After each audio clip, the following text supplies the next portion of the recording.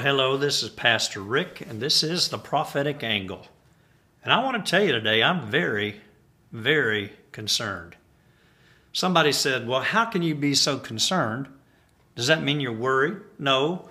There's a difference between concern and worry. I'm going to try my best with the short time I have to share with you some words to illustrate the distinction and to convey to you my dilemma as a pastor, as a prophetic teacher, as a prophetic voice in this last day, in this time, to properly present the Word of God and the happenings that are in the offing, the near future, for that matter, that matter, and to do it in such a way that I can provoke the proper response according to God's will. Now, as a faith preacher, I believe all things work together for good to them that love God and are the called according to His purpose. And I have prophesied and believe that President Trump will win a second term. I believe that. I believe it's in God's hands. God knows the end from the beginning, and I trust God. But then on the other hand, it's not an absolute given that God has to do anything. God doesn't have to do anything but keep His word, and His word has stipulations in it. And therefore, it's of necessity. It's an imperative that the people of God respond to the prophetic voices in the proper manner. And I want to tell you, I'm very concerned because I don't see that happening yet. Now, I don't know how many God requires for Him to do a certain thing, unless, of course, He says, yeah, I need this many number. And so I have to go by what I perceive, and what I see is the response of those that profess to be Christians at the very best is lacking. It's lacking, and we only have a little over 2 weeks to go till this election that could totally change the trajectory of our country. And the trajectory had been going down quickly prior to the election of President Trump. And then lo and behold, in this last year of the first term, the coronavirus and everything that has followed has caused that trajectory, in a sense, in many ways, to start to go back down again. Now, when I say that, there's a lot of ironies here. Look at the stock market going up now. Look at the positivity of those that follow the president. And among those are many Christians. Obviously, they're not all Christians, but among those are many Christians. So there are some contradictory behaviors that are taking place, and the trajectory is not an absolute at this point. But if Joe Biden gets elected, which it would really be Kamala Harris and those behind her, then, my friend, the trajectory is going to go swiftly down. Now, that doesn't mean that God wouldn't be in control. That doesn't mean that God won't salvage His church, won't bring revival. That doesn't mean that God won't protect those that are His. We have all those scriptures. But you see, you can already tell by my seesawing in this delivery, this monologue, you please, that I'm having a struggle. I have a dilemma.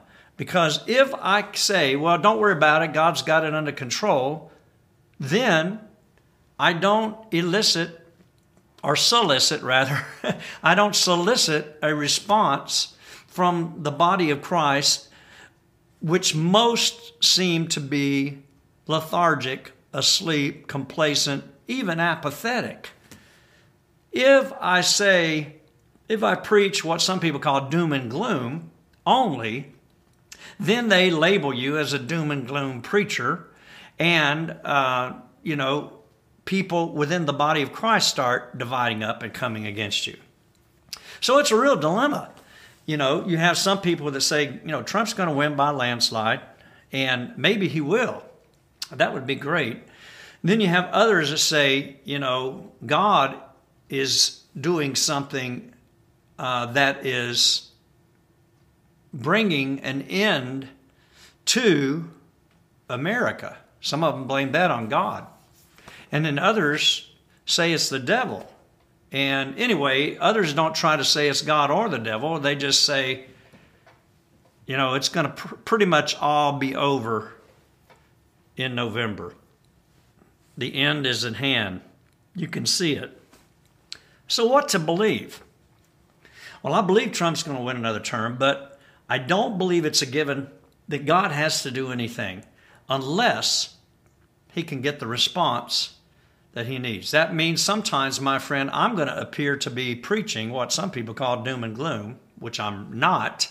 I'm calling for repentance. And the other time, I might be looking like I'm glossing over the obvious. So let me read to you some scripture here that would help you balance this out, because my concern is that many, many, many ministers are not balanced in their presentation. And I don't mean by that you got to qualify everything that you say. All right, 2 Corinthians 4. It says in verse 1 of chapter 4, "Therefore, having this ministry by the mercy of God, we do not lose heart." In other words, we're not worried. We're concerned, but we're not worried. "But we have renounced disgraceful, underhanded ways. We refuse to practice cunning or to tamper with God's word." I'm not going to change God's word to please anybody. "But by the open statement of the truth, we would commend ourselves to everyone's conscience in the sight of God. And even if our gospel is veiled, it is veiled to those who are perishing. In their case, the God of this world has blinded the minds of the unbelievers to keep them from seeing the light of the gospel of the glory of Christ, who is the image of God. For what we proclaim is not ourselves, but Jesus Christ is Lord, with ourselves as your servants for Jesus' sake. For God, who said, let light shine out of darkness, has shone in our hearts to give the light of the knowledge of the glory of God in the face of Jesus Christ." So here Paul says, in spite of the pressure, in spite of the underhanded ways of many, we renounce that. We are not going to twist and use the word of God with cunning by tampering with it. We're just going to go ahead and declare the truth and commend ourselves to God and to the conscience of those that are listening. Another passage that you might be familiar with is in 2 Timothy. Let's see if I can find it. 2:15, where Paul says, "Do your best to present yourself to God as one approved, a worker who has no need to be ashamed, rightly handling," King James says dividing, "rightly handling the word of truth." So I'm telling you, this Bible that we believe is a precious sacred book, and we have to be very reverent in the way we use it. That means when we read about the judgments of God throughout the Bible, all the way through, because God judges sin, we can't sugarcoat it and act like God is changing his character, because he will always hate sin. He will always judge sin. And of course, we could talk about the good news of how Jesus took that judgment on the cross, but that doesn't alleviate the penalty for sin that's inherent, nor does it alleviate the penalty of sin that is proximate, nor does it alleviate the penalty of sin that would happen as a consequence of behavior in the temporal realm. It just doesn't do that. And so if a person steals and he gets caught, he's probably going to have to be penalized in the justice system. If a person commits murder and they go through the indictment, the arraignment, and the conviction, and then the judge issues the penalty of life in prison or 10 years and then probation or the death penalty, then they're going to reap those consequences, even if they get forgiveness from God. And if a country, goes against the Word of God, then there's judgment. There are consequences. And there's so many different tiers to this discussion that sometimes if you're talking about the blessings of God and how God brings deliverance, you don't always have time to bring in the yes, but. Okay, but there's the blessing and there's the curse. And yes, you can choose because of the blood what you want. But my friend, we cannot say that just because we believe Donald Trump is going to win the election, that God is not calling on the church to repent or the people that are professing to be Christians. He's calling on us to get sober, to be sober-minded, and to humble ourselves. In the book of Chronicles it says, if my people, which are called by my name, will humble themselves and turn from their wicked ways, calling upon me, then will I hear from heaven and heal their land. Now, I'm not seeing that like I think we need to see it. I'm not sure what's going to happen in the ballot box. I know there's a lot of nefarious, mischievous conspiring and strategizing that's in play.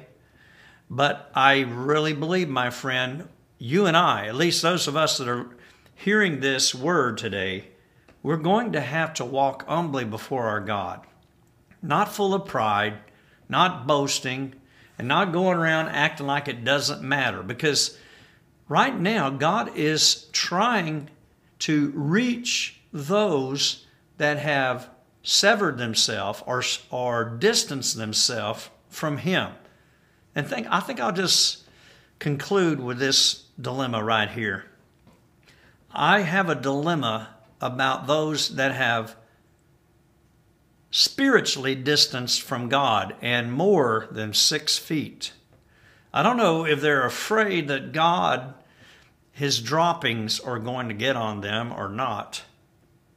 But I want God's droppings to get on me. I want God to breathe on me. I want to be close to God. I want intimacy with God. I want the breath of God. I want the touch of God. I'm not afraid to get close to God because I know because of the blood, I don't have to worry. And because of the blood, I can get as close to God as possible and I'll be blessed. But it seems like many have distanced themselves from God. They're wearing their mask. They wear their veil. They stay away from God. They don't come to church. They don't pray. They don't give. They don't live. They don't engage. And yet, I suppose many or most profess that they're still Christians. And of course, that's between them and God. But see, that's exactly the opposite of the response that God is calling for. So, if we're going to preach this word, we're going to have to talk about how it's a fearful thing to fall into the hands of the living God. Our God is a consuming fire, and we are not to take Him lightly. And yes, He's a God of love. That's what the cross is all about. That's what Jesus is all about. That's what the blood is all about. But you can't just cavalierly handle that truth. You have to accept it, embrace it, engage with it, believe it, live it, and move into it. Not just hold it at a distance and say, yes, this is my good luck charm. Because it's not a good luck charm. So I hope you understand my dilemma. And if you hear me preaching and it sounds like I'm preaching one side of this message more than the other, you probably need to hear me more often so you can understand that I am a balanced preacher. That's what I strive for. At the same time, when you're hearing a particular message, understand what that point is and the need for that point, and respond to that point, because that's what the Holy Spirit is saying for that hour. Would you pray for me? Would you pray that I can convey the Word of God in a sober, balanced manner but I can present it where it can bring a healthy concern in the body of Christ, and for those that are lost, that they can go ahead and repent and be saved. I appreciate your prayers, and I'm going to continue to do my best to do what God wants us to do. I mean, if Joe Biden were to win, God can still work his will out through his body and through his word. It will still come to pass.